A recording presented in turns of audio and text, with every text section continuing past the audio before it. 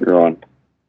All right. Well, this is our beta test for our new podcast. Once we get a name, we'll feel free to announce it. But for now, I'm Anthony, and this is Matt, and we just go and give our takes on the news as it happens, and we'll see if we can keep going and doing some of this stuff in the future. It's going to be called Politics Boys. There we go. No, it's not going to be called that. It's going to be called the Toxic Bugle Bros. we'll figure that part out. Something like that. Something toxic, highly toxic. Toxic bread lines. I like that. I mean, the only part I really actually like is the bros part. Yeah, it could just be like the bros. The bros. I don't think there's a podcast like that, right? It is. The bros. Can we spell bros with a Z? Bros with a Z? Yeah, we can put like a logo up down there with like a hat cocked to the side too. Yeah. I don't know what makes us specially qualified for this, other than our good takes. What about you? Do you have special qualifications? I don't know if I have any kind of special qualification. The only thing I know is that I think both of us we follow all this the political rhetoric pretty closely, and we just want to go ahead and share what we feel about all the goings on of the day. And right now we're in the middle of an election, in the middle of a primary, and there's a lot to weigh in on. Yeah, I don't need to list my credentials because my takes speak for themselves. My good takes, right? There you go. The people that are on TV giving their takes are so dumb.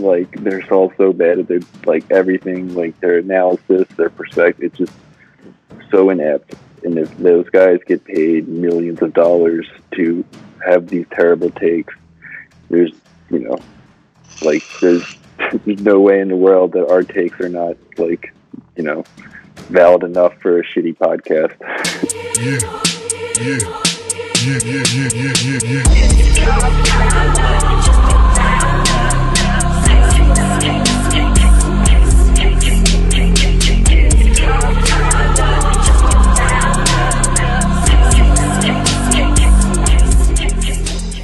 They don't understand running a good campaign, I mean, I don't understand the whole problem people have with Rogan, really. I mean, look, if they want to go and say he made some transphobic comments, I mean, okay, so, he made some comments people didn't like, okay? A lot of people are going to make comments you don't like. Yeah. You know what I mean? Imagine, the double standard you have where a guy says he doesn't think, trans women who are born men should be competing in MMA, a fucking combat sport, against, biological born women, right? Yeah. That seems to me an awfully fine, it's a really gray area. I don't know enough about combat sports to really weigh in on it. Well, I mean, biological, sexual dimorphism is a thing, men and women are different size, their bodies are different, their bone structure's different, I mean, and look, I've seen even from a lot of people in the LGBT community, I mean, look, if they're acknowledging that there's such a thing as gender identity. I think we can all acknowledge gender identity, but, but I also see from those same people talking about sex and gender are different. Now, biologically, you're talking about your sex. You're born one way. Internally, there's different things going on that you're born trans, and I can understand that. But you're talking in the context of a combat sport, and this is a guy, an MMA guy, giving up his opinion on something that he knows well. Yeah. Now, if we're going to go and shit on Bernie for touting that endorsement of the largest podcast or one of the largest podcasts online, this is bigger than the New York Times endorsement. Can people not wrap their fucking heads around this? Bigger. I've seen people online now say they're going to vote for Bernie because Rogan had him on. And now, how many more is he going to get because he said that he's going to vote for him? Exactly. a huge deal, and I feel like anybody fucking. trying to make light of it and play purity politics is just either A, ridiculous, or like I said originally, they just don't want to win. They don't care about winning. Okay, Like, now, they don't understand building a coalition to win. You know, well, look like at well, Zebulon tweeting that. but like first of all, we could just go into two different groups here. So we're talking about people from other camps. We're talking about people from the Warren camp, from the Kamala camp, from Biden camp, whatever else. I don't believe that they're honest actors. I think that if Rogan would have had them on and loved them and had touted and been able to tout an endorsement from Rogan on their candidate, I think they'd be the same people out there celebrating. You know, they'd be the same people out there saying Joe Rogan is Team Biden. You know, instead he told their candidates to eat shit and said, I like Bernie, I like Tulsi. What do you want? Now the people that I'm confused about are people, with roses in their handles on Twitter that are going around talking about like, oh, I don't know if I can vote for Bernie anymore because Rogan endorsed him. Like, what? Now you don't care about Medicare for all? I mean, how much trouble are you really in? You don't believe in Medicare for all now? No, you can go look on. I mean, it's going around on Twitter. You see people with their roses in their fucking handles going around talking about like, hey, I don't know if I can vote for Rogan anymore, And then so now student debt forgiveness doesn't matter to you? It doesn't matter that, you're voting for a dude 40 years consistent in his political record talking about, I'm going to stand for against income inequality. And now all of a sudden the MMA guy who said some off-color stuff or maybe some things that you didn't agree with, now all of a sudden that's shaking your beliefs. You see, I don't know if to believe that they're really feeling that kind of way. And, I mean, because from my experience, Bernie supporters are very passionate in their support. And something like this is not going to go and say, give them a second thought about it. Yeah. I like identity politics is a psyop, like intersectionality is a top-down strategy to get people pissed off. It's like Chomsky, manufactured consent. Like that's, an intensely vitriolic argument within a very small range of issues that don't fundamentally challenge the system of power in this country. That's the game they're playing. Like when I was a kid, it was all about like being colorblind, like erasing identity. It was all about just like getting over shit, and that seems like that was, a pretty well accepted, cultural trend, right? We were trending that direction. Right. I mean, the people that say that they don't see color, I mean, all of a sudden it was what I grew up as. That was the punk rock. I was an anti-racist activist as a kid. That was our motto. Right, and you're thinking, and it's kind of the same the same thing that people really feel that they're being woke in that sense, that they're being racially progressive or something like that. But you have to see color in the sense that you have to acknowledge that there is a disparity in the system, and you have to be aware that there's privileges.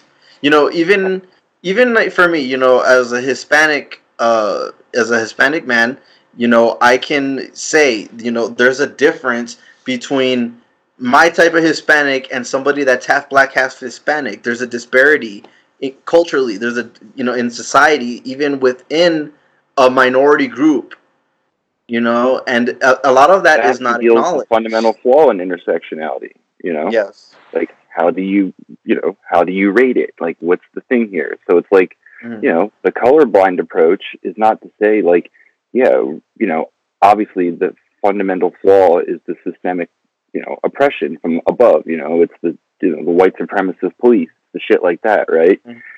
And no one is saying that we should forget about our differences and not like, accept them and be proud of where our heritage comes from. It's like, like there's,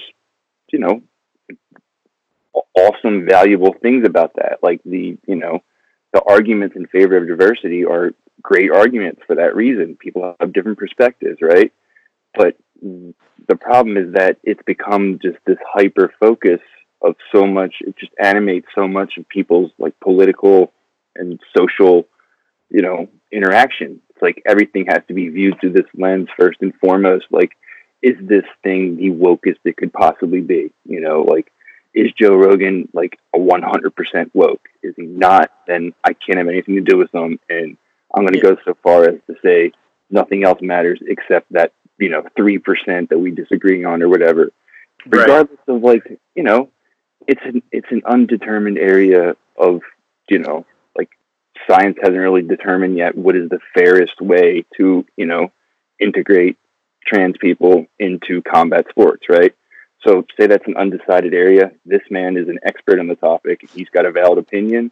And if you listen to him say, he's, 100% agrees with everyone's right to be who they are. That's, like the premise of the show, right? Mm-hmm. He just has his take on this. And it's unfair to the female athletes, the biological female athletes who have to compete. That's where he was framing his critique from was, these people can't fight a fair fight against somebody who's, has the sexual dimorphism of a man, is, much larger, right? So then, like, you're going to take that critique and say that's the basis for you to like you said, completely throw away all your other, like political, ideological concerns. It's absurd. And I think that speaks to the way that, that has infiltrated the way you were saying that there's, Bernie people saying that just infiltrated people's thought processes. They are all consumed by it, especially on Twitter, because how the mob works on there and people are and everybody's in a rush to be the most woke person on the internet, and then in a sense, what I get just from my experience is everybody ends up conducting themselves like a public figure, like everything is like on a red line. You say one wrong thing, you'll have the Twitter mob on your ass. Yeah. And I think all of us have that same kind of equal footing when you're able to tweet anything and any number of people can see it. Who knows? Average people go viral, and it's just what happens. These viral videos dealing with these race issues. You talk about like these. I was going to say it's disturbing to me that like Bernie people have seen the way that it's been weaponized against us in the past few days since we've taken the lead, since we've started to pull ahead of everybody. They're panic mode, right? So it's like every comment they can take out of context, every interview they can split up, everything they can do with that. How can you sit through all of that and then still not see how, detrimental to progress identity politics is? That's bothersome. It just shows like an incomplete, evaluation. Well, you see, it's a lot of that going on when it comes to people doing a lazy political analysis. I really do think that when centrist. I mean, well, whoever it is, centrist or otherwise, it's a very lazy analysis to just drop your thought process at identity. Is this person a man or a woman? Is this person white? Is this person does this person check this box for somebody? If you start and you end your political analysis within that thought group, I mean, it does an injustice to how you evaluate a candidate, and I'm speaking as somebody that was in that centrist camp, and I think that you're kind of geared more towards that quick kind of analysis in that way, and the end of the debate, and that's what they talk about Bernie is, oh, we're going to elect an old white man. I mean, if that's the thought process, I can see why you have a disconnect supporting him. But if you actually do some thought about, hey, how much will having free at the point of service healthcare affect me, affect the people I know, affect my family? How much is that going to change things for people in this country? That, how much will having student debt forgiveness wiped off the student debt just wiped off the board? I mean, how much is that going to affect people? It would cut the racial wealth gap in half. You see, Especially and that. you see, and what does that do for somebody, struggling to make ends meet, that's, still dreaming about owning a house one day? I mean, all of that kind of stuff has to enter into a thought process when you're talking about who you're gonna pick to be elected president. And it's like what I said. If you're doing a lazy analysis and you're just going, okay, old white man, he's 78, all right, and then that's it. That's the end of it. I don't really want to hear anything else about what this guy's about. It doesn't do anything for you. It's voting with a very narrow mind. To me. Yeah, I think that's by design. Hmm. That's what they seek to limit the debate to cultural issues. The So the cultural the issues. right wing, the right wing plays on the Islamophobia, the xenophobia, and the abortions and um, Well, stuff well, I like mean, that. mhm. And the left has their identity politics oppression Olympics. Like that's Mhm. the I, that is on purpose. Like that has been seeded to the masses. Like that's the tone they're setting to get people debating this, so that whenever somebody steps out of that narrow range of acceptable debate, it's you know Well, I mean, oh, he's not it's playing by the rules. it's the same kind of thing that happened with Cenk Uygur, and Cenk knew well enough that he was going to end up bringing unnecessary heat on Bernie. So that's, from my perspective, that's why he did what he did. You Yeah. know, and I mean, it sucks, but that's really what it comes down to. Is you're gonna have all these faux woke people that are gonna have a problem with a bunch of the stuff that Cenk has said over years on TYT, and you go from being a shock jock to being the leading progressive news outlet online. There's a transition, and there's gonna be some stuff in there that wasn't necessarily who you are now. And when Well, you have a presidential candidate and somebody that runs as clean a campaign as Bernie does, you can understand why it's not going to reflect well. And the Twitter mob was going to have their shit. They're going to drag Bernie along into all that crap that Cenk is dealing with now. well, yeah, I get that the mob is going to do that, right? Mm-hmm. But like, it's just sad that people's analysis is so underdeveloped that they would fall into those traps too. Like, it's like he says in it's like Rogan says in his endorsement. You know, I think he says that directly to because he knows he's talking to Barry Weiss, right?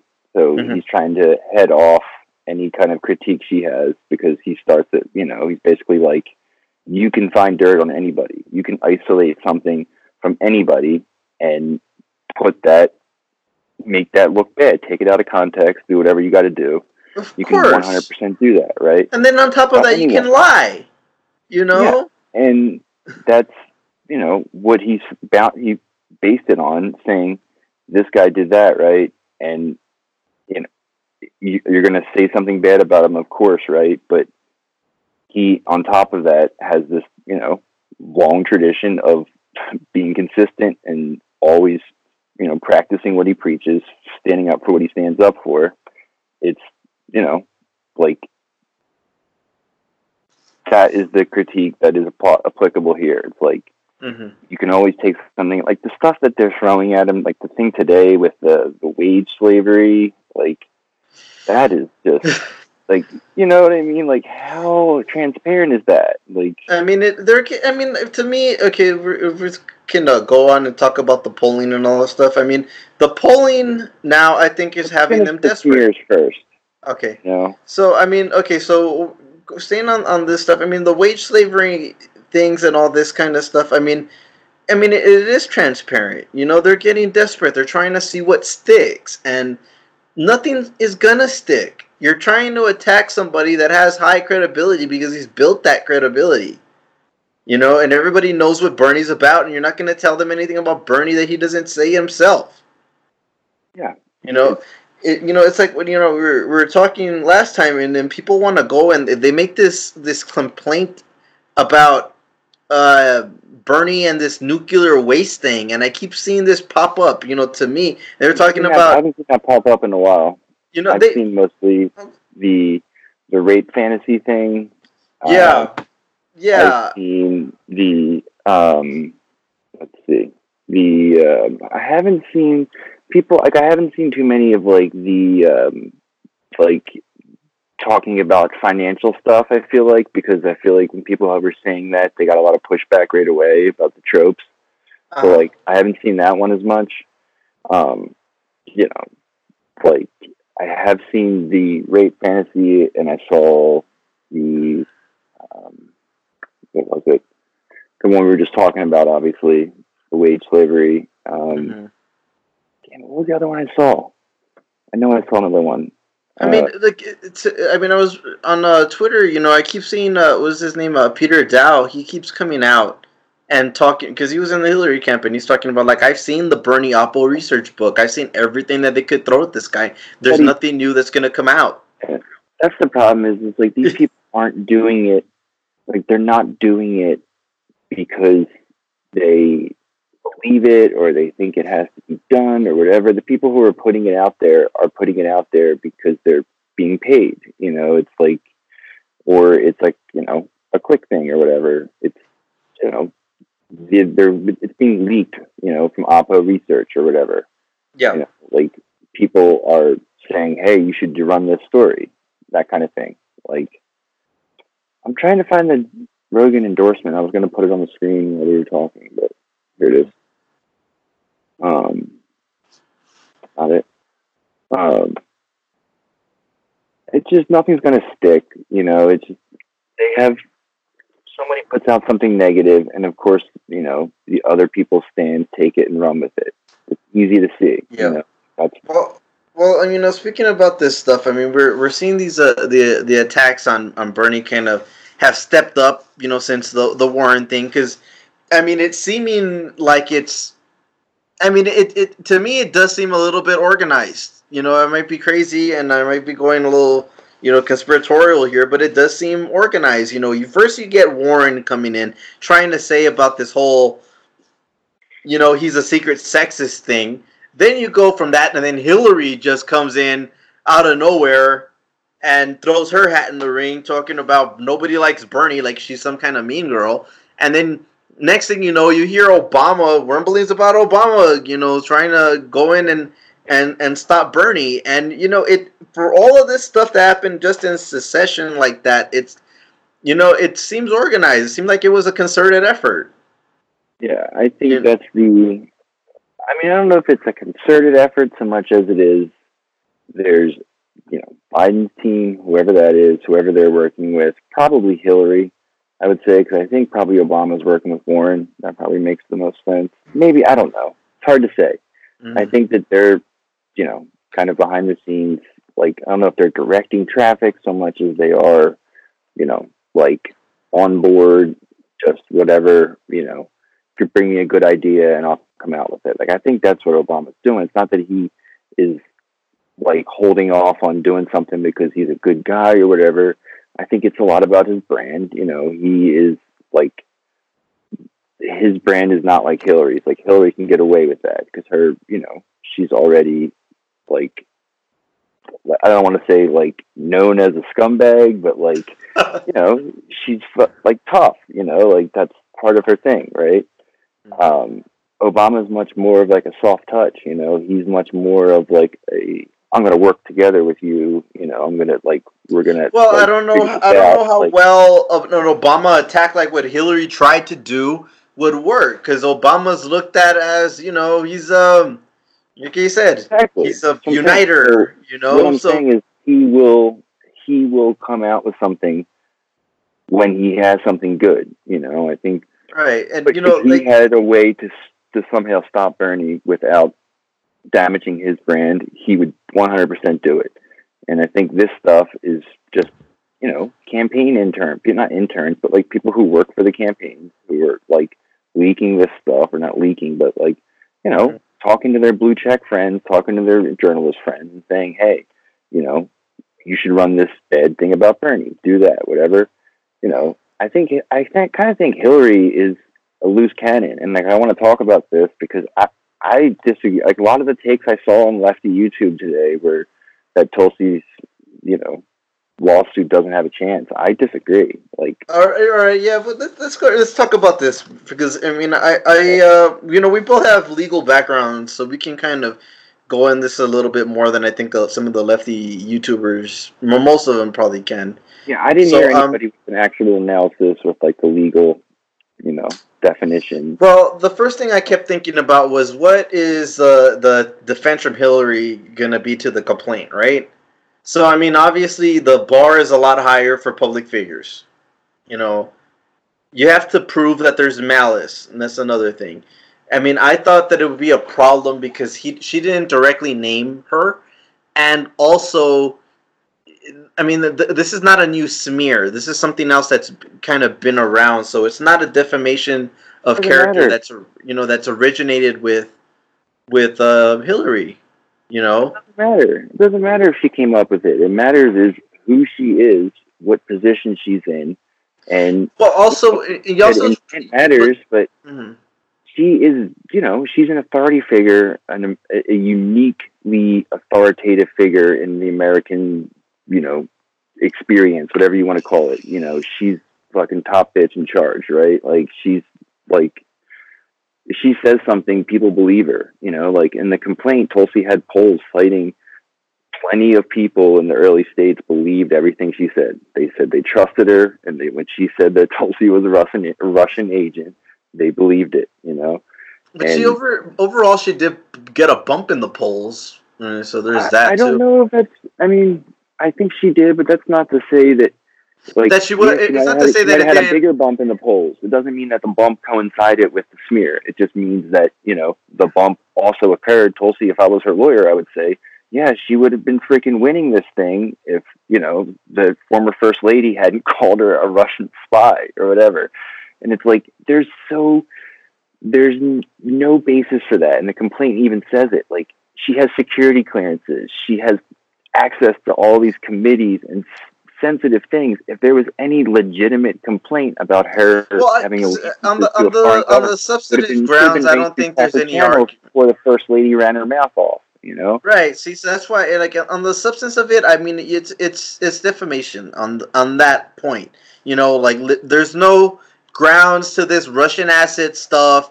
Tulsi's not a plant. You know, it's completely ridiculous. She's a service member. She's a member of the House of Representatives. She has, she's on with the Armed Services Committee. I mean, obviously, she's not going to have that kind of access if she's somehow a Russian agent. You know, it's ridiculous. But, trying to prove this kind of case, I mean, at best, I'm looking at a settlement here. I mean, I think that it's what it's going to oh be. yeah, But no, but more than that, I also think that Tulsi did this sort of knowing that there's not going to be probably a outright victory in some kind of trial. More than likely what well, she did was she did this to prove a point, because you know what, if I was Tulsi, I'd be tired of hearing that crap too. there's a lot of reasons why she did it. You know, I saw Mm-hmm. people saying in the chat on, like, Tim Black was ripping Tulsi earlier. Um, Oh really? some people were saying they thought, you know, she's doing this to help Bernie. She's doing this to call out, you know, like, to point to the Clintons' corruption. Like, you know, there's a lot of different theories I saw, and I think it's a little bit of all of them. I think she thinks, you know, she's no dummy. She knows she's not going to win, right? Like, she is either, you know, trying to help, you know, a progressive, namely Bernie, like somebody who's not the establishment, because, you know, argue all you want about her, you know, bona fides as a lefty or whatever.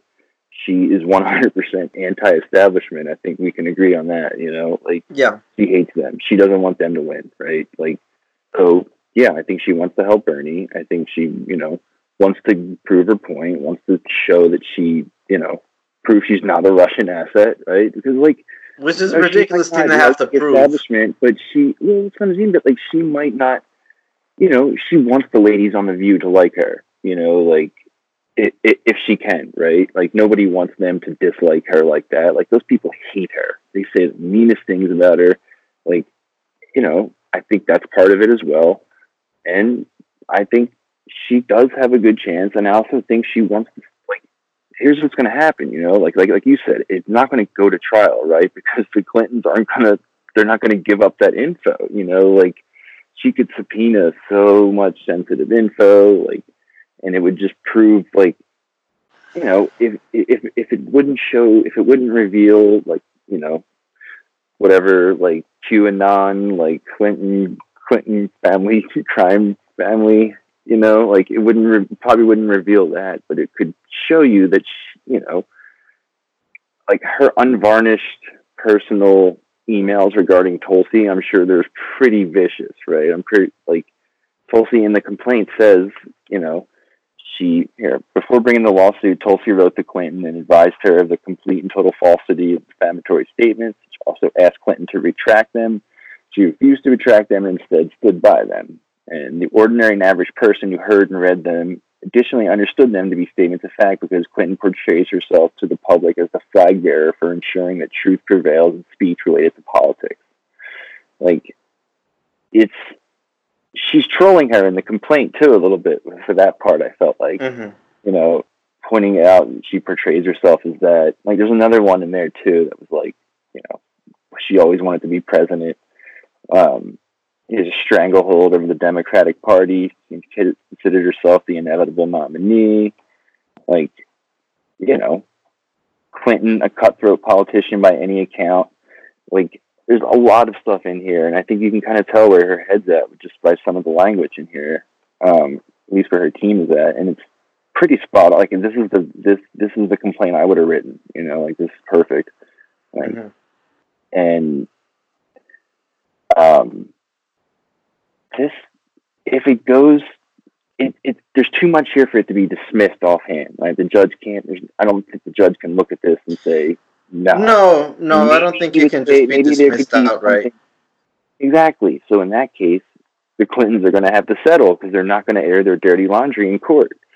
That's the bottom line. So Tulsi either, option A, she takes this to court, and even if she loses, that's going to be such an epic takedown of the Clintons, right? It'll just be like so much dirty laundry, just whatever. That would be like the trial of the century, And if not, then there's just so many angles too. Like, and that, like, cable news would love that. Imagine if Hillary Clinton and Tulsi Gabbard were in some big protracted legal battle. It would be like OJ. It would be unbelievable.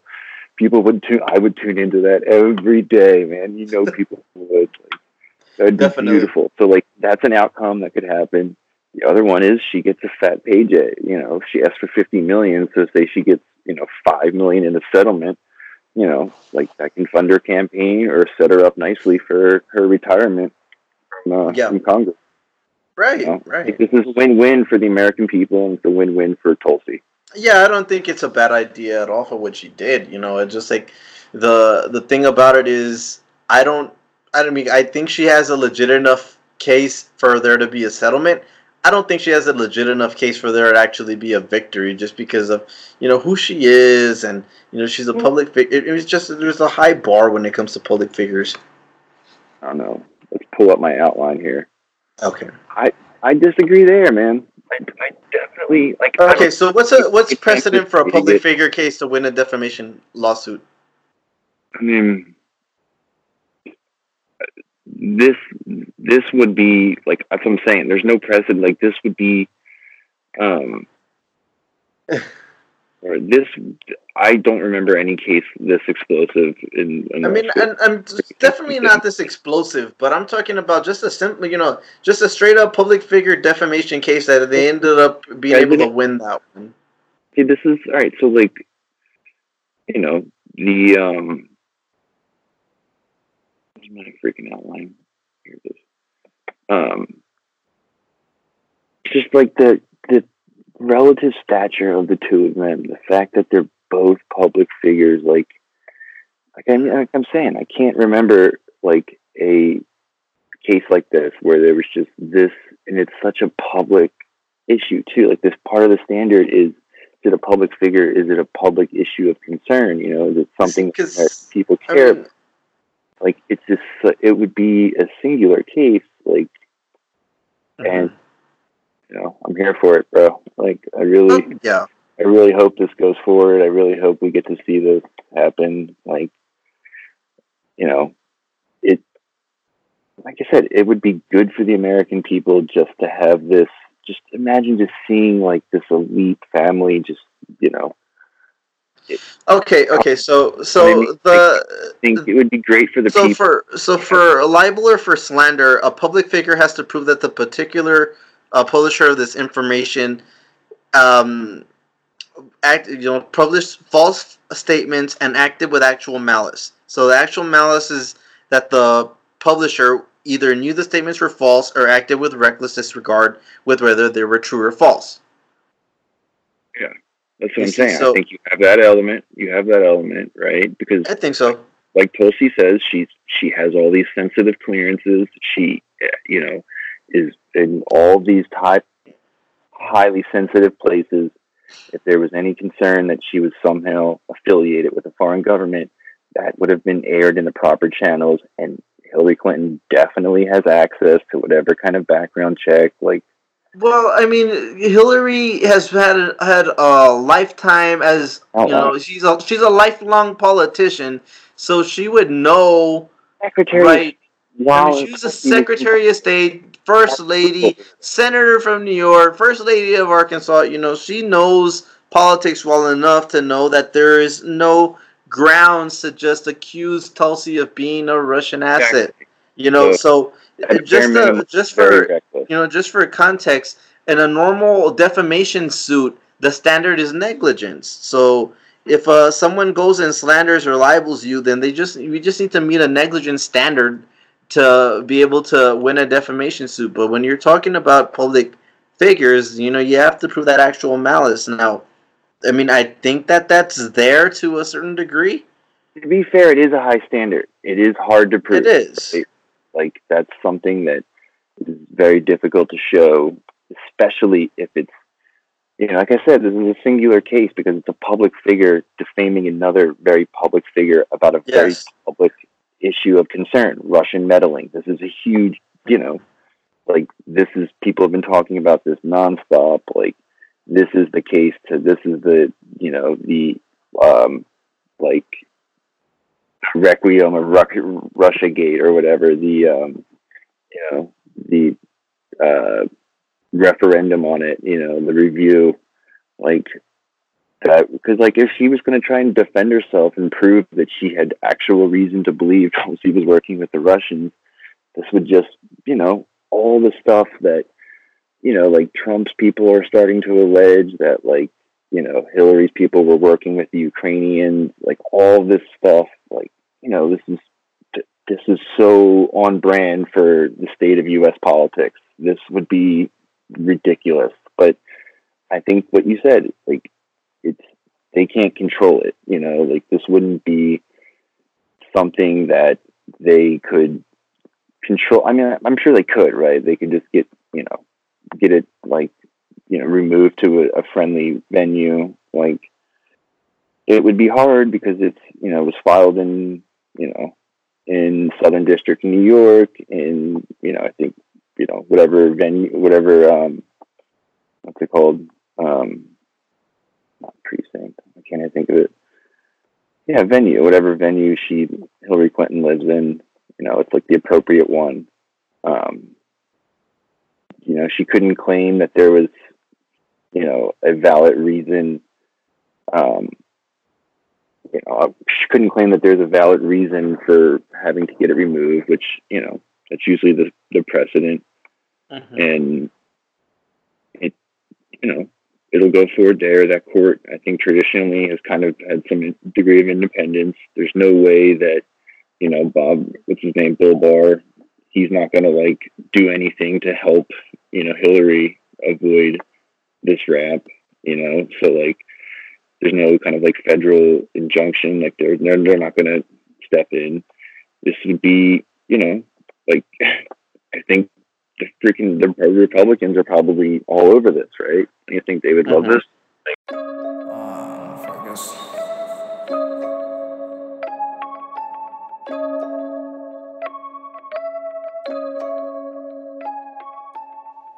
Obviously, they can still fuck us, right? Well, yeah, I mean that's okay. So, I mean that's we're worried about the systemic stuff a little bit. Where we come in and we talk about will Bernie be able to secure a majority on the first ballot, right? Yeah. So I mean, and it's scary that like Warren's people and Biden's people seem to be friendly. Like I don't know, they could pool their delegates. But then again, it's one of those brand things. I said, Well, I mean, I got a comment earlier about that. I was worrying about pulling your delegates and doing all that kind of stuff too. But look at what happens after the first ballot is your delegates are free to vote whoever they want to. They're not. It's not like a candidate can commit their delegates to another candidate if that's what they want to do. So with Warren's people, I mean, they're free to go to vote for Bernie if they want to. They're free to go for Biden. It doesn't have to be. I don't think it works that way, though. I think once they have the delegates, like say Liz goes and gets 12% from all the states or whatever, or say she gets 15%. Like I don't know if you have to get 15% in every state. You have to get 15% in that state to get delegates from that state. In every single state, though? Yes, in every single state. Every single state in every primary, you have to make that 15% mark. So anybody below that 15% mark, the delegates, they don't get awarded delegates. But the thing about it is the candidate does not control their delegates. So they're pledged on the first ballot, and they're free on every ballot after. You see, so that... But once they get all right, so say Snake Emoji Lady gets 15% in Iowa and, a bunch of other states. So she's got, whatever, some delegates. And then, come on, man, gets some, a lot of delegates, I guess, like almost as many as Bernie. Like, Bernie has to get more than the two of them combined. They will... She would do that, they would do that. But that's the thing, though, is that's what I'm trying to say. Is the thing. She would have a hard time saying, I'm still on the left or whatever she'd say. Like I'm still progressive after having the opportunity to team up with Bernie and instead choosing literally like probably one of the worst Democrats in our lifetimes, like just on every measure. All right, so it's apparent that Tulsi, like that Tulsi will that case, it can't go to court, right? There's no way it won't go to court. I mean, I think it has merit. Dirty laundry out, right? So I think like what you said, like what I said. Once it gets past, once the judge reviews the complaint and takes, sets the trial date, they're gonna have to settle, right? They're gonna have to settle. There's no way they air all that dirty laundry, but no. Either way, it's a win-win for Tulsi. It further endears her to the right. It further makes her into, it does cement her hatred. Like the people who hated her are going to hate her more, right? She probably pissed off a few other people who didn't quite hate her as much, who hate her more. Like, however, I think, unlike Chuck Schumer's batshit, like lose the working class for the suburbanites take, I think she's going to actually pick up 2 right-wingers for every 1 liberal she loses, and I think, I think Kyle's take was good about that. Like she's the attack dog, Bernie doesn't like to go hard, Well, obviously. You see, that's the and thing. There's reasons for that, but Well, I mean, I don't think that's really... She brings in more right-wingers in the general than she chases away in the primary, especially if he doesn't announce her until after the primary is over. And I also think that was a bold take for Kyle. I feel like he wouldn't, you know, like he What wouldn't come to out like name that Tulsi to say that's his VP to choice that he. publicly advocate for her like that. Yeah, he was on Well, Rising this morning, and right, right. or Well, so. I mean, so this is the thing. Like, I was, listen to Kyle every day, but I mean, the thing about this is, I came back more on what I was hearing from Tim Black, and Tim Black was trying to say is that we're used to campaigns being incompetent, but I don't think Bernie's campaign is incompetent. Now we understand that Bernie is not the type to go and do those kinds of Oh, yeah. attacks. You know, now we know that Bernie is just not the type to do those kinds of things. He's not the type to attack in a certain way. And I was disappointed when he did that apology for Biden. But I sat back and I tried to understand it a little bit. Chess, bro. Huh? Yeah, that was 40. That was 4D chess. Yeah, you see what I'm talking like. So I think that a lot of people on the left, including Kyle, I think that want to see more aggression out of Bernie. I think we want to see him kind of be like a lefty version of Trump too much, and I think that we want to see him go out and just go full scorched earth. Let's say they're corrupt. They're taking money. They want to go full brash, open, just bashing these people the high out. And Lord knows they deserve it. But I don't think that would necessarily, I think that might work. By all means, that might work. But the thing about it is, I don't think that's the only way a populist can win. And I didn't think about it like that. But I think that it's true. I think that Bernie can win by being above the fray as well. He's got such a hard road path to Pharaoh, right? To trailblaze. Like he's got to be above reproach in every category, right? Yes. Financially, no corruption, no greed, no graft, no, anything that they can, he basically can't have anything good have ever happened to him in his entire life. You know what I mean? Like the way they weaponize it, like, he probably, the Russian vacation, right? He probably has had like a handful of nice vacations in his life, and right, that they spoiled it for him, right? Like his shitty little car and his shitty little house, like, and he's the cheap Jew because he has 3 houses after he made $1 million. Like he just can't have anything nice at all. He can't be anything above absolute 100% woke throughout the decades, right? He can't say like anything that like doesn't gel with the modern, intersectionality viewpoint on race relations and, trans rights and gay rights and all these things that, oddly enough, he was the only person talking about that stuff throughout the vast majority of this time period. Famously, Hillary Clinton was against gay marriage until 2013, right? Yes.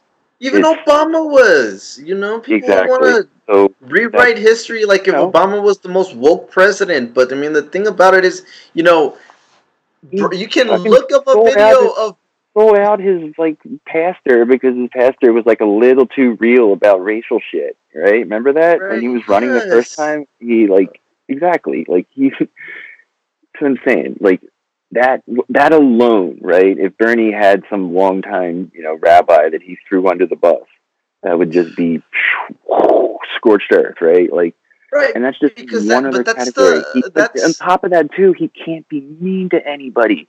He can't be aggressive in any way. He can't point his finger at them. He can't shake his head or wag his hips or shrug his shoulders. I mean, imagine if Bernie did what Biden did to that reporter the other day. I mean, anything like that. But even throughout the decades, if he had like one controversial, like, not even heterodox to the normal, but like, to his own philosophy, he can't have any inconsistencies. He has to be fully left, but also fully palatable for the centrist. And like, that's such a hard freaking road to walk. Anybody who says the campaign is not like the best in the business by far is full of shit. Like that, so few people learn the lessons from 2016. They learned the lessons that built up to 2016. They witnessed the disappointment of Obama.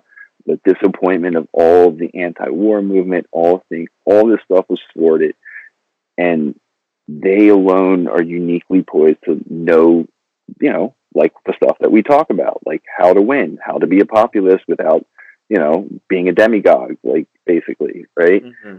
And just having to appease all of these establishment institutions that are so dead set on out to get us, and then all the rubes who buy their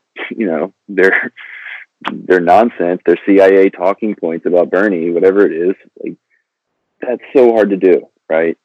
And he's done it masterfully. People have been arguing this whole time that he needs to go harder, he needs to do X, Y, and Z, like he needs to, he needs to call her Pocahontas or whatever, just insane stuff, like hardcore. Right. Burn it all like, down. Maybe that doesn't work for Bernie. Winning. And he can't. Like, he can't do it. You saw articles about the way he pointed his finger. Like, the people on The View were talking about the way he, like, pointed at them. Like that, what's her name? Wasn't Sunny, or no, Amanda Huntsman was saying that when she was on Bill Maher with him, that he, like, leaned in front of her or something, like the way that he was like pointing his arm and it was like in front of her face, and it's just anything at all is the body language expert, like every single thing, right? And then the fact that he's done it this well so far without giving them any fodder, without giving an inch to any special interest, to any like ideologically misaligned factor, like, or consensus group. Like, he's not selling out one constituency to appease the farmers in Iowa. Like, everything is there. It's a complete worldview, and he's managed to do it, right? And I want him to win. That's the campaign I want him to run. I don't need to see him embarrass the rivals. I don't care. Like, it's embarrassing enough that they live their lives like that publicly. Yes, you see, the internet exists. People who care to know that those people are terrible. I don't need it to be proven to the normies. I just want to win. Yes, and start. See, and I don't, and what later. Well, I mean, look at what went on after that apology. Just kind of proved it, where it was kind of a thing where everybody was kind of, there were people I saw, I'm not going to donate to Bernie anymore because of this apology. Like, dude, it's like the Jimmy Dore stuff, right? Like, and I mean, like, he's been going up and up and up this entire time, right? And we're about two. And the guy had a heart attack. He had a heart attack in the middle of the freaking campaign, and he's still, poised to win, right? But I mean, so we have people like that, and we're looking at, we're less than 2 weeks out, and. We're less than 2 weeks out, and we're starting to we saw that go on after this apology. But you know what? Maybe there was a reason for that. Maybe they didn't just do it just to do it. And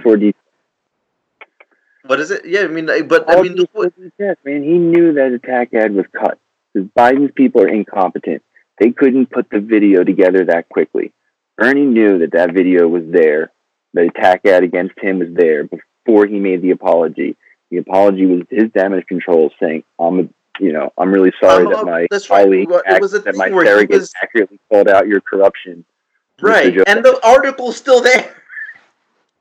So, yes, it's 100% true. It's not, Well, I mean, that's right. It's not a wrong article, but I mean, you got to think about it like this. It's like what you said, 40 chess. So Bernie does the apology. The article's still there. It's kind of like, you object in court, but, you say the statement anyway, even though you say withdrawn. That's another example of how fine of a line he has to walk, because he couldn't call out his corruption because of the impeachment trial, because he had to appease the establishment Dems, right? He had to be in line with them. He had to not give Trump fodder, whatever. So at the same time, he had to be tough enough for the left to be satisfied with his response to Biden, right? Right, and I think that he did that, because right after that stupid attack ad dropped from Biden, I mean, Bernie had that ready to go on a Twitter response, like, nailed them. And Didn't we now we just can't be called like we're the ones going low. You know what I mean? Like that's masterful stroke and genius exactly. as usual. Exactly. It was a really It's brilliant move, and I got to very give that one up to Bernie. And he knew better than I did. His team knew better than I did because, I mean, I was full on against that apology, but in this way, he looks like he's just, over here not trying to sing in the mud, but Biden's trying to drag him down in the mud. That's kind of what it comes across as to me. yeah. I think that's accurate, and I think it's coming across to the people, man. I think they see it. They see that nobody else can handle it. They see like that South Carolina official that just flipped, right? Right. He said that Bernie's the guy to beat him. Like he's the guy that has what it takes. Like he's got the right mix of ideology and rhetoric and movement and like his clean record. Like it's what I'm saying. It's like Bernie's team learned the lessons of 2016. Very few other people did. The people who are coming around now are seeing that. People like Peter Dow, like you said, like he saw the light. He saw that that's the way to challenge power. That's the way to challenge Trump. You have to have Bernie has. You have to have the impeccable record. Like they all keep saying, he's seen all the dirt. His record, there's nothing there for Trump to weaponize. Everybody else has that liability. And people are starting to come around to that. They're seeing that. And at the same time, they're also seeing, wait, this guy is not full of shit and he actually wants to help us. Like, I don't care what you say about radicalism. That's what I mean. Nobody is going to, eat the fear of socialism, whatever they're going to try and do. It's, it's looking really good. It's looking really good for Team Bernie. Like I think. Well, I mean, speaking of looking good, I mean, I wanted to do a little bit of a different kind of analysis than you get to see in most places. Because everybody talks about the RCP averages. We talk about the polling, and we talk. What I have been looking at more recently are the betting odds and how those have been changing. So what we see nationally is still, Biden is getting about 35% odds versus Bernie's about 30%. Now, see, these are all individual odds for each contest. Now, as one of these contests go one way or another, those national odds can change. So you go start looking at starting with Iowa. Bernie has the best odds to win right now. He's at 40% odds. New Hampshire, he's even doing even better. He's at 63%. And if you look at Nevada, he's getting 1-to-1, which is about a 50% shot at winning, whereas Biden is about 47%. Now, if those odds hold up, and you're talking about Bernie winning the first 3 contests, what is that going to do to the odds when it comes to the race? What's that going to do to everything else? I mean, people are starting to think about who's electable. That changes the complexion of the entire race, having one candidate sweep the first 3. And I was trying to think, when's the last time a candidate actually swept Iowa, New Hampshire, and the Nevada, or the 3rd contest? Because Obama didn't do it. I think Obama didn't, yeah. Obama didn't do it. Hillary didn't do it. I mean, you probably have to go back to, Bill Clinton in 92? Yeah, I think Bill Clinton was pretty much. I kind of remember him being the consensus pick all along. So that's something that might have been the case, but I mean, I was too young, so right. I think that's probably accurate. And yeah, I don't think there's any way Biden support. Because Biden has that like the South, right? Isn't that like where Bernie loses it? Correct? Like he'll get. Well, that's the going thought right now. But then I saw another poll. Just to go back to the polls for a little bit, but that Bernie's outperforming in Georgia now. Yeah, I saw that one, but Georgia has a lot. I mean, I think most of the population of Georgia is still urban, like the people who live in Atlanta. Right? So I think that's probably, campaign-wise, I think it's probably easier to reach those people than it is to reach some of the more sparse. Not the South is not sparsely populated. It's just most of it is like. I lived in Atlanta for 10 years, like, or not 8 years, but it's like there's a lot of it's evenly distributed. There's like a lot of people everywhere, right? Right. And I don't know, I don't know how you would reach some of those older, like less online people, but listening to some of the updates like Phil Agnew gave on Tim Black last night, like they, the way they've prioritized it, the way the kind of campaign they've run in South Carolina is really, makes me hopeful, right? But I'm not concerned. The one concern I have is not South Carolina, though. It would be the rest of the South. But I guess the strategy is focus on Georgia and South Carolina, and everybody else will follow suit. Well, I mean, you got to think about what happened. Numbers would add up for Biden. Even if he did get all those delegates in the South, I just don't see him being able to get enough anywhere else. And obviously, nobody else has a shot at this point. Right. Bernie or Biden. People are right. I mean, it's what are the odds on everybody else? Well, okay, so we'll go look at a couple of these guys. All right, so I mean, it is a two-person race as far as the betting odds go. So we're looking at Elizabeth Warren in Nevada, for example, right? So she's getting 10-1 odds right now. You know what I mean? So yeah, 10-1. That's Bernie has a 50% shot. Warren is about it's like a 10% shot. And what's Biden? He is about 47% in Nevada. Okay.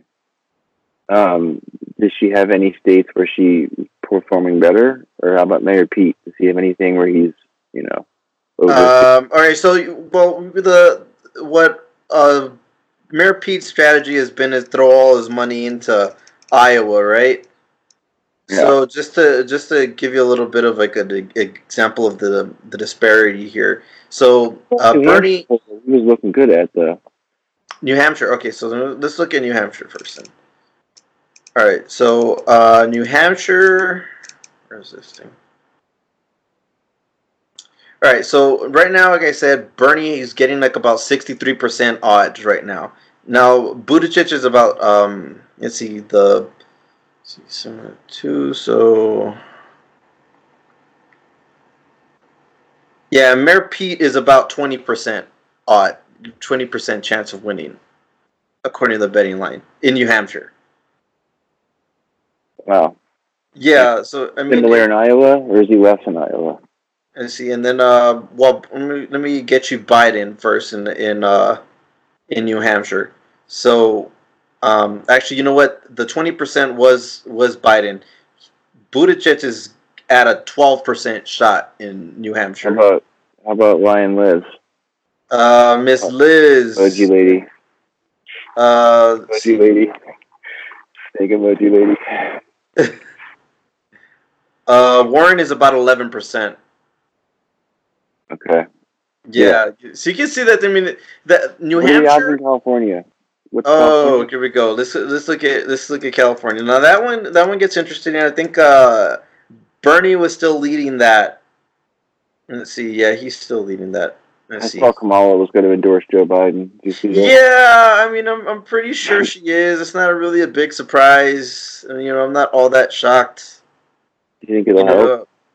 No, I don't think that's gonna Joe Biden's done. I kind of think Joe Biden's done, man. I mean, I'm not gonna really go and wrap up Biden yet in a nice bow, but okay. So California.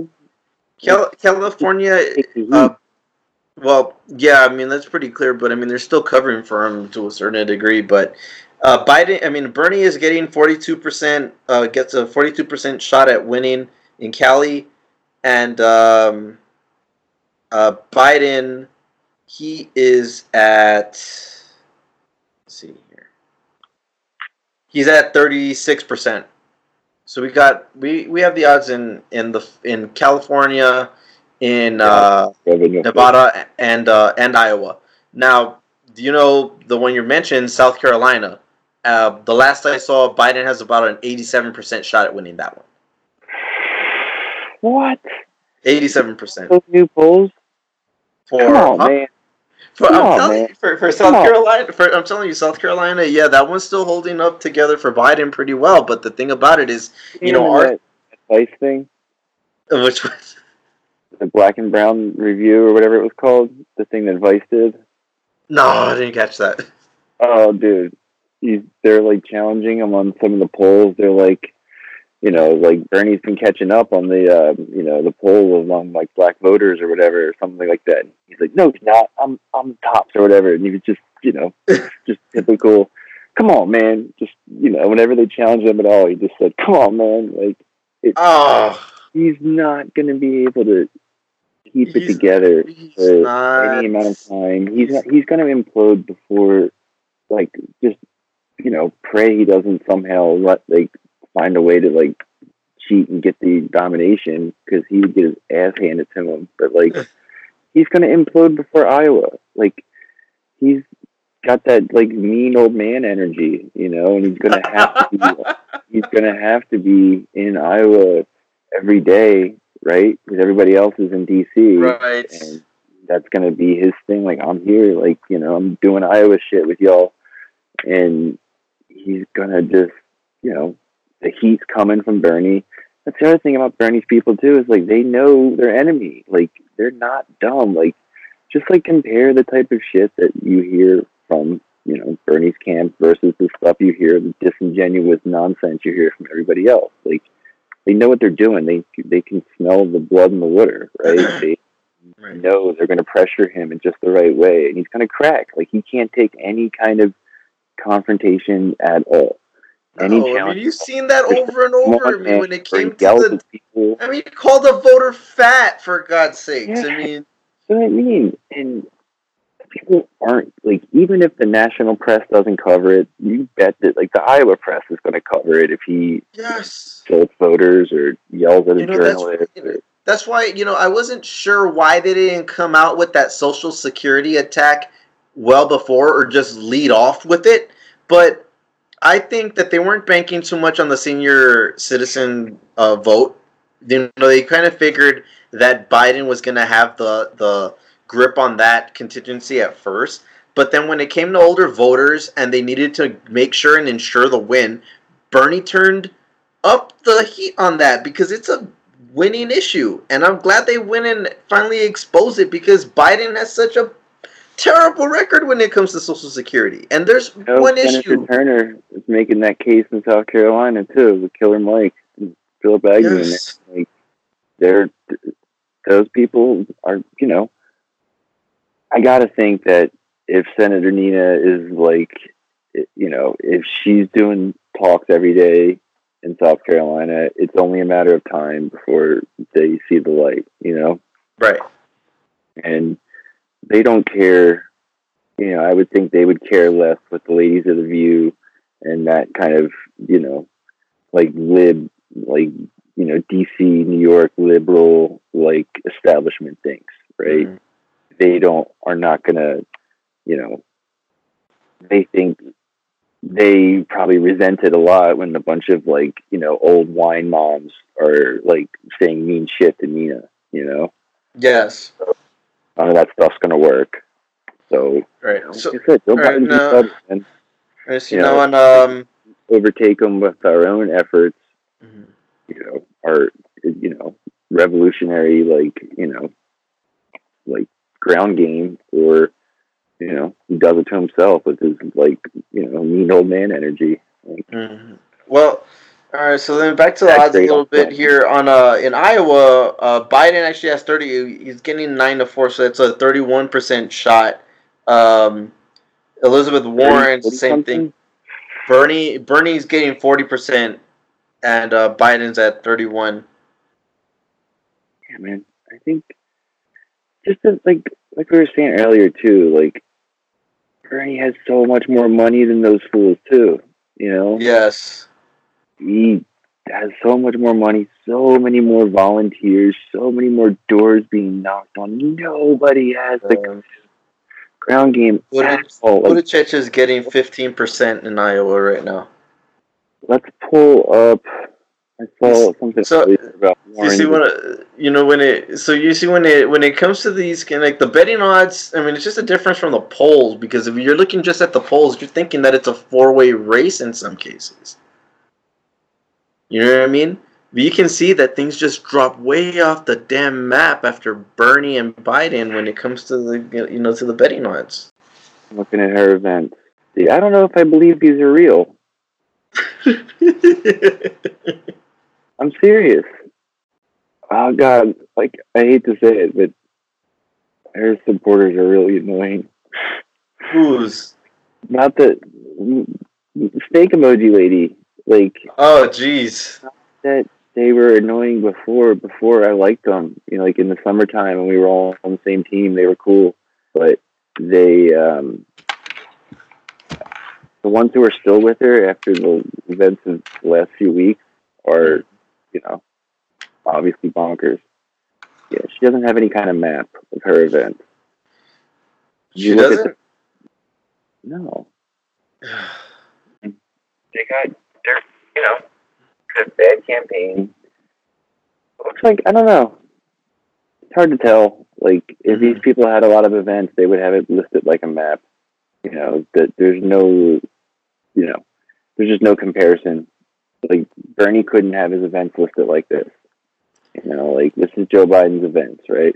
Uh-huh. Like, ours would just be pages and pages and pages of events. Like, it, you know. So they don't have anything like the map? No. Because they're scared. You know what I mean? Like, look at our map. Like, our map, you know, there were so many events booked in Iowa, you could see the shape of the state. And where are they? Well, look at where you could see South Carolina. Yeah, Pasadena, Killer Mike. New Hampshire is, you know, completely covered. I mean, look at how many you could tell the major cities right there in Nevada too. Look at all those little events right there, right around the Las Vegas area. Yep. California is booked up. You can see the whole up here. state is dotted up. Look at all that. There's one in Chile. Jesus, what? My man how are there's Bernie events out? I didn't even know there was outside of the country Bernie events. Yeah, man. European ones, dude. Like I said, they don't know what to do, man. They're so screwed. Like they, you know, are scrambling so hard. Like, love to see it, folks. You love to see it.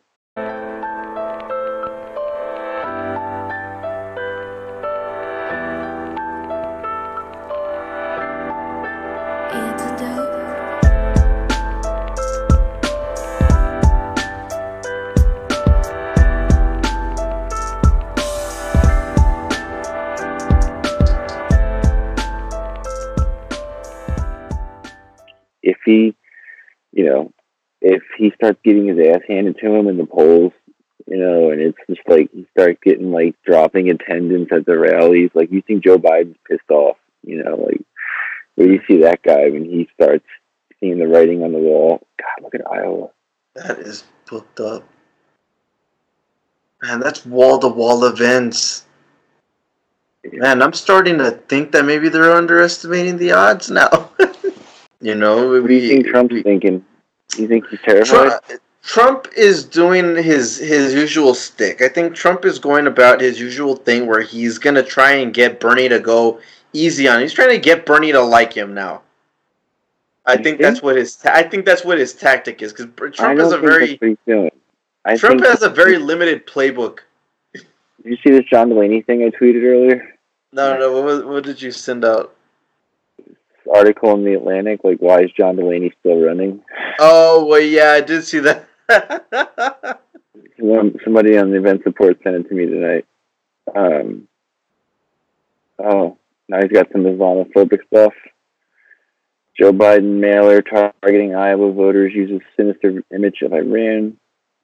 Like, it's completely possible. Like, he does platform right wingers, right? That's definitely something he does, right? But I think he challenges them enough where it counts, you know, and that's kind of the sense I got. Like, I always, like, you know, when I started listening to Rogan, like, I listened when Elon was on, you know, like, and I, you know, didn't agree with everything Rogan said, but I thought, you know, he was good, you know, he was good. Like, you know, he, like, did his job well. He, like, had interesting conversations with people and challenged them a little bit.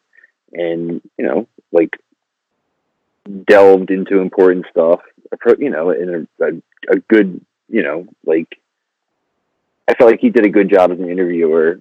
Like, it wasn't about, you don't, like, the show works because he doesn't pick fights with people he disagrees with on, you know, not major issues or whatever it is, you know. Yes. And like, very few people say that, like, you know, like Jordan Peterson, for instance, right? I feel like that's somebody they all hate because, you know, for obvious reasons, right?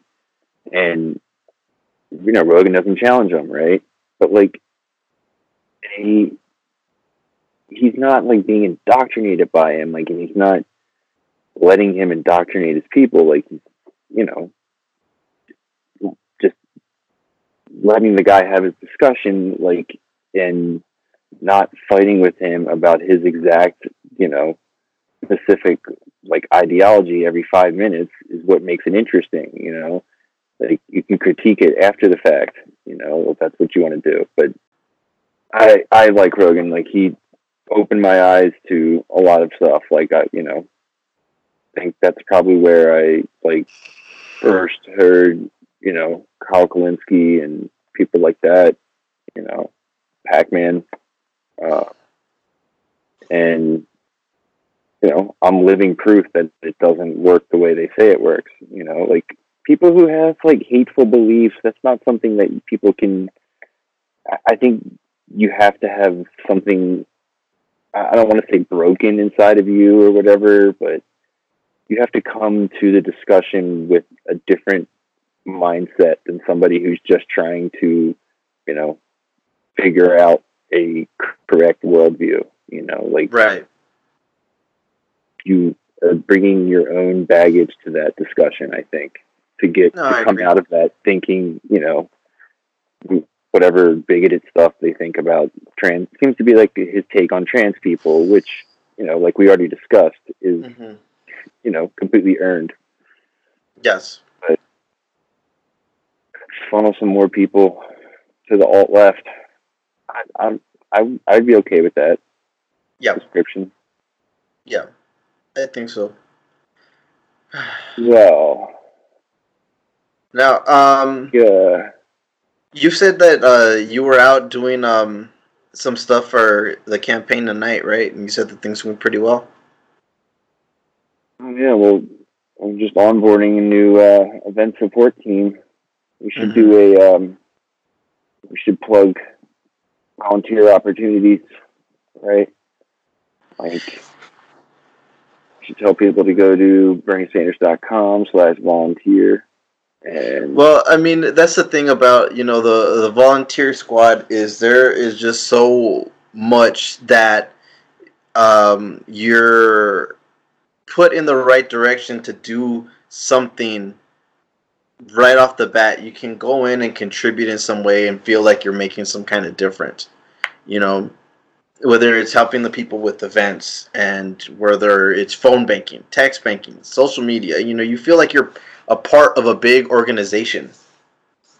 You know, and there's so many great ways to be able to contribute. Yeah, that's the strategy. It's like, get people on board and give them as much responsibility as they can handle. That's exactly great about it, you know. Mm-hmm. There's a lot of people who are not living up to their potential, right? Mm-hmm. Like, that's the thing. It's like, when you don't have a movement for positive change, that's what opens the door to the, you know, the bad negativity on the other side, right? Right. Like, but, you know, like the thing, like, you know, aimless millennials, right? Right. You know, and that's downwardly mobile. But, you know, like the thing that I got, you know, with volunteering and just comparing to what goes on across the board, and like, I'm sure they all have, you know, I thought they had some kind of infrastructure, but just from, you know, anecdotal evidence, you know, granted, but still, it's just seems like Bernie just has so much more working with them when it comes to not just the number of volunteers, but what they're able to do with the volunteers. And it's a lot of people I know are supportive of Bernie online and what have you, but I think they're hesitant to go ahead and take that step to volunteer for whatever reason. But if you go on and you start volunteering, you'll see that there is something for you to do on whatever given team that you find yourself on. You can do something, and you can do something meaningful. But the bigger thing is, you need to have somebody. You have to have a campaign that motivates people enough to want to go ahead and do that. Yeah, that's what we're seeing as well. That's another reason why the establishment doesn't know what to do. They are seeing this, and it's just in every category. How do they compete? How can they even begin to cobble together some sort of functional response to what we've got going on? Looking up everybody else's grassroots support. There's none of it. There's nobody volunteering for them. There's no events. There's I don't know what kind of offices they have. It sounds like they don't have the kind of ground staff Bloomberg does, but there's a difference between somebody getting motivated because they're getting paid, and another thing to be motivated because you really believe in what the candidate is standing for. Talking staff members on the ground. I think I heard 80 paid staff for him and for us. Matched what we had, I think.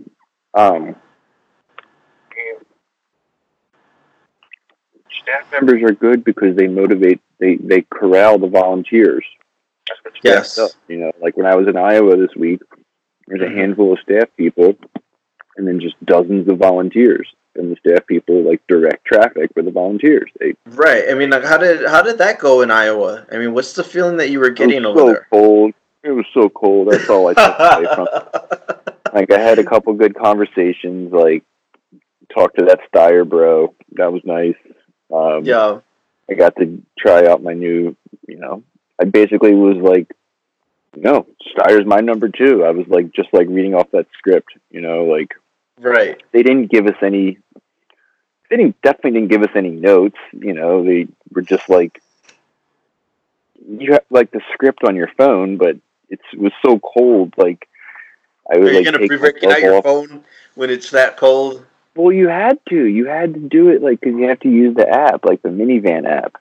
Okay. So you have to go look at the phone, tell you what house the next house is. So you don't go to every house. You go to the ones that have Democrats or Bernie people in them, and you have to take the phone out and look at it and check off the boxes and stuff. So you have to have your fingers out too. It was just so cold, and I had on such a warm jacket, but it was so cold that even with I got this brand new negative 30 LL Bean parka, and I was great. And then I fell in the snow one time, and after that it was just my hand never got recovered. It was just taking the glove off, and my hands were just red and just painful. I had to keep using the phone the whole time. So that's pretty much all I remember. I had a good conversation with the Steyer bro, and I told him, look, I like what Tom Steyer has to say too. Well, I have mixed feelings on Tom Steyer.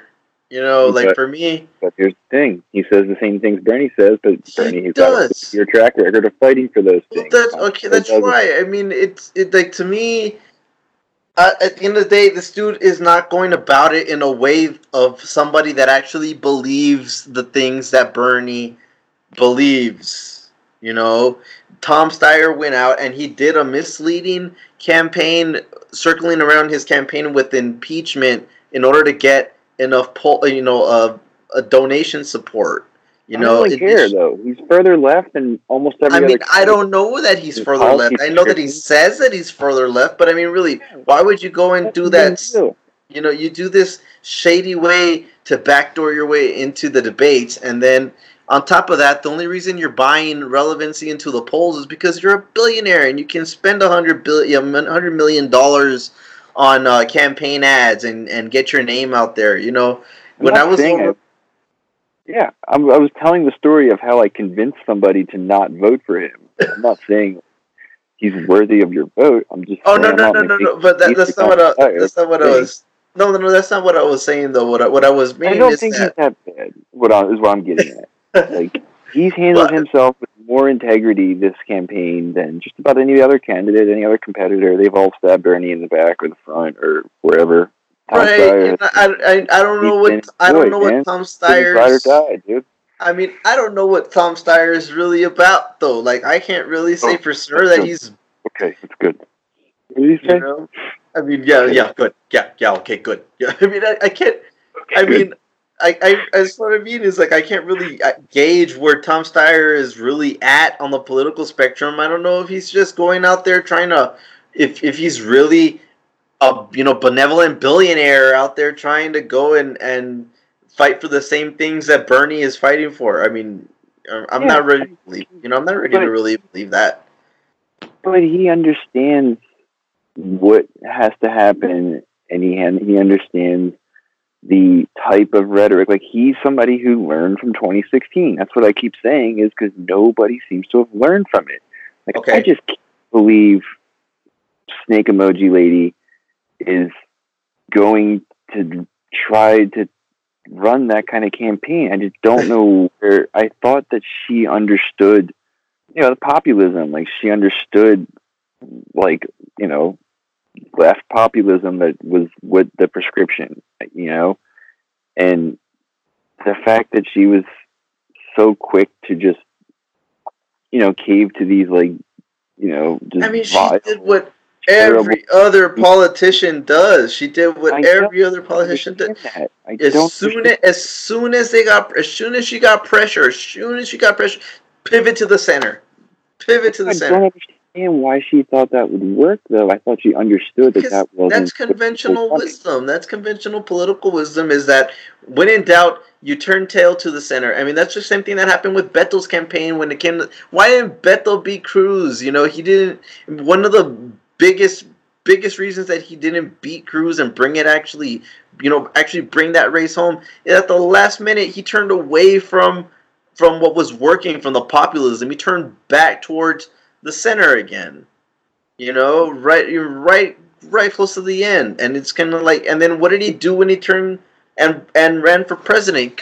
Complete turn, and he was a complete centrist. You never heard him talk about free public college or Medicare for all. He turned How could completely you away from think you it. could win without offering anybody anything? Like, everyone was trying to run on this campaign of "I'm not Trump," which has been pretty much like the Pelosi Democrats' strategy since he won. Is like, oh, look how great we are compared to this guy, and like, yeah, like, I guess that works if you're in Congress and you're okay with your like abysmal approval rating all the time. Mm-hmm. But that's not going to win in a presidential election with somebody who's actually trying to, you know, give the people what we deserve, provide a, progressive agenda that works for everyone. Mm-hmm. How can you think that you can compete against that with, Amy Klobuchar style pragmatism or Beto style, like, empty, vague promises, or, Mayor Pete style, Obama light. like eugenics, whatever he's preaching, he's so terrible. Like, I just can't separate the memes in my head from the actuality anymore with this, like, bread price fixing. Like, I could not have invented a bed. Imagine if you had, like, written a villain in a comedy sketch who was, like, a CIA guy running for president, and he had a bread price fixing scandal on his fucking CV, that you would get laughed out of the studio. They'd be like, that's so unbelievable. This guy worked for McKinsey, and he did this war crime shit in Afghanistan, and he was involved in a bread price fixing scandal. You wrote this character in your fictional account. There's one thing that Michelle Obama said that I think is actually kind of true. That she said something about the presidency doesn't fix your character, it reveals your character. You know, and it's kind of the same thing when you're running for president. Is it doesn't really like the more you're out there exposing yourself, trying to run for this office, the more it kind of reveals who you are. And I mean, and in the end, a lot of these candidates just become a parody of themselves. Like the first thing that, like the first impression that we got, like the first real, vague impression that we got on Mayor Pete was exactly what you're saying. And then at the end of the day, who did he reveal who he was? Exactly that parody. You know, it's ridiculous you get to that point. But that's just what kind of happens over the course of time, and they have so much exposure over these months. And at the end of the day, I mean, you. One thing I can say about Bernie, he was who we thought he was. You know, he came into this race as the populist lefty that really wants to bring a revolution, a political revolution, and really wants to change the system. And now he's still that same dude. He's been the same dude from 2016 and from even before that, advocating for single payer in the 90s.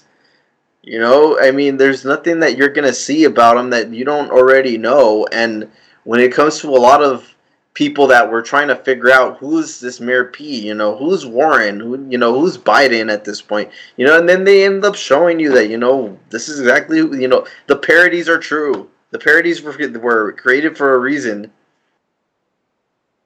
I just saw a bunch of really good Joe Rogan takes. You want to hear them? All right, yeah, let's bust them out. I read that one earlier, but let's see. Centrists who decry Bernie going on Joe Rogan but are totes cool with Hillary going on Howard Stern can seriously, and I can't stress this enough, STFU forever. That's a good one. Obviously, like, just not even, like I said about the false equivalences earlier, like, there is nothing that Bernie could do that could touch anywhere near the type of corruption these establishment types have, you know, the type of terrible people they've worked with and done business with and publicly praised. Joe Biden, for instance, you know, like every single thing, you know, snake emoji lady voting for Ronald Reagan and, you know, all that stuff. Like, you want to get into it? Like, he's got such this high bar that, you know, him being down with Rogan is something that they're trying to use against him is ridiculous. Liberals, we should find a way to get socially conservative people to vote alongside of us so we can win. Bernie Sanders, hey, look, I got Joe Rogan's vote, one of the most influential people in the country. Liberals, unacceptable. He's held socially conservative views in the past.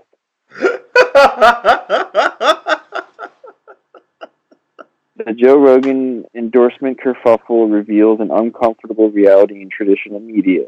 Everybody knows podcaster Joe Rogan's endorsement of Bernie is worth far more than the New York Times endorsement of War Club. Let them cry tears of ink. The Joe Rogan thing is exactly from the Corbyn playbook, and if you're going to give centrist a time of day on this, you're a mark. Sorry, that's my take. That's the one I agree with. Identity politics is a psyop.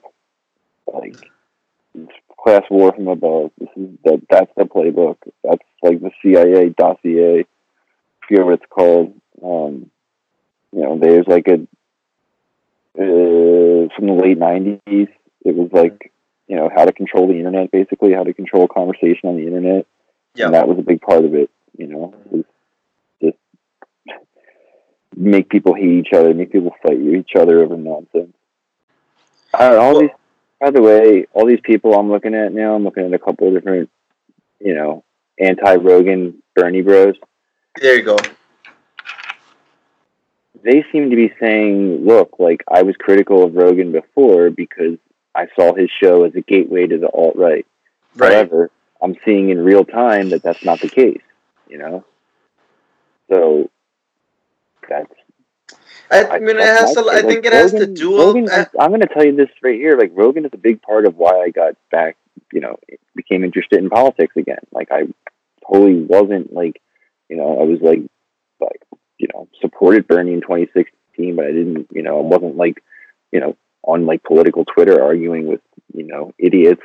Like, I decided to torture myself with this time. You know, like thank God I wasn't, because I would have been the meanest Bernie bro out there. Like, Right. and like probably would have, I don't know, embarrassed myself. But I mean, in their eyes, what would it be? Like, what would be a slightly more provocative, like, non-woke take? Like whatever.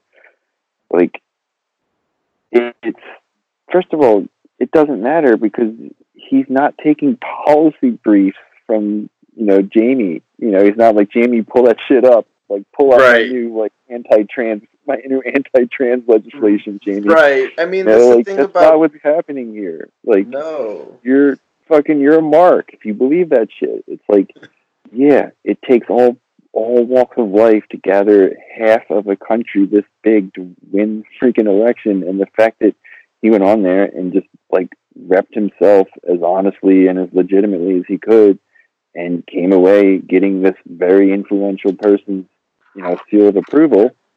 That's a win for everybody. Hulk meme. Like, whoa, did you see this one? What's that? Jody Jacobson. Ryan Grimm said Rogan is part of our politics and has millions of people who listen to him. Nothing you can change. Nothing you can do can change that. You can either have him in the Sanders tent in conversation with people with decent values, or cast him out into the arms of Trump. The latter will do far more harm. This lady says, Germany, Nazis are a part of our politics and have millions of followers. Nothing you can do to change that. Wow. To be clear, Jody Jacobson just called Joe Rogan a literal Nazi for endorsing a Jewish presidential candidate who had his family killed in the Holocaust. Blatant anti-Semitism and hate speech. Please do something. Twitter safety, Twitter support. Well, this is how we have to push back on shit like this, man. Like, I agree with the overall campaign strategy of, like, playing it cool, like, in terms of Bernie and talking and going after people officially and all that. But I think the bros need to fucking close ranks on this shit. And like this guy says, like, you can't even entertain this discussion with him. You can't even give him the time of day. Like, this has to be laughable. Like Sirota's response when they started trying to call him anti-Semitic, it was just like, if you believe this, you're a fucking asshole. Don't like, that was it. That's the response you need. Like, this does not get the time of day. This is part of their plan. We'll see if we can somehow turn, like, one side of his support against the other. We'll see if we can sort of break him with, his, like, anti-endorsements, whatever. Mm-hmm. That's it. These fucking people are stupid, man. Well, I mean, we got a week out left to go. I really don't care about Joe Rogan one way or the other, but the Sanders campaign better not back down, because if they do, we'll be cycling through this same bad faith attack every 72 hours for the next 6 to 11 months. Yep. Another great take. Dude, the bros are so smart. Like, I'm telling you.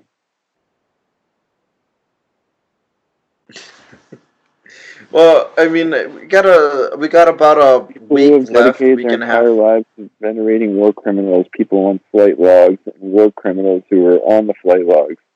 Joe Rogan endorsement. Talk about a yikes moment.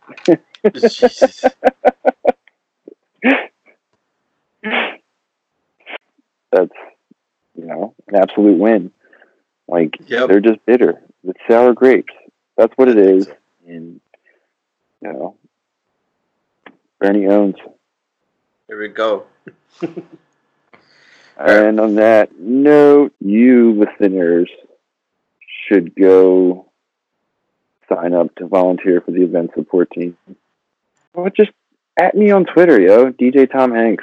Get you on whenever. You should give your shit too, bro. I'm at Tony Westside 088 on Twitter.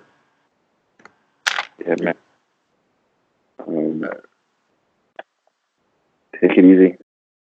You've gotten through our conversation this far, and welcome to our beta test for our new podcast and everything. So this is just us sharing our takes. You know, we don't feel we're particularly credentialed in any way, but you know, if anybody can go out there on TV and just share their bad takes, I mean, we can go out and record our own thoughts on the daily news and all the events that are happening around the election. Credentials could be as simple as like how many hours a day you spend on Twitter.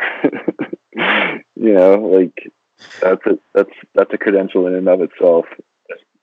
Amassing brain damage from all the stupidity out there.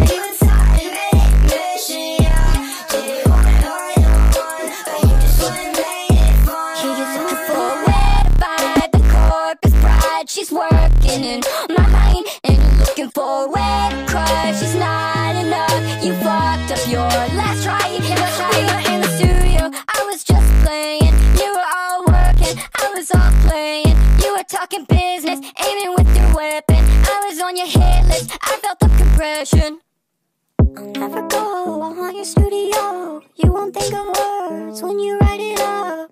You just hear me singing the song. You think that's okay, you just sing along. You just copy everything we do. If I wasn't me, I'd copy me too. You just copy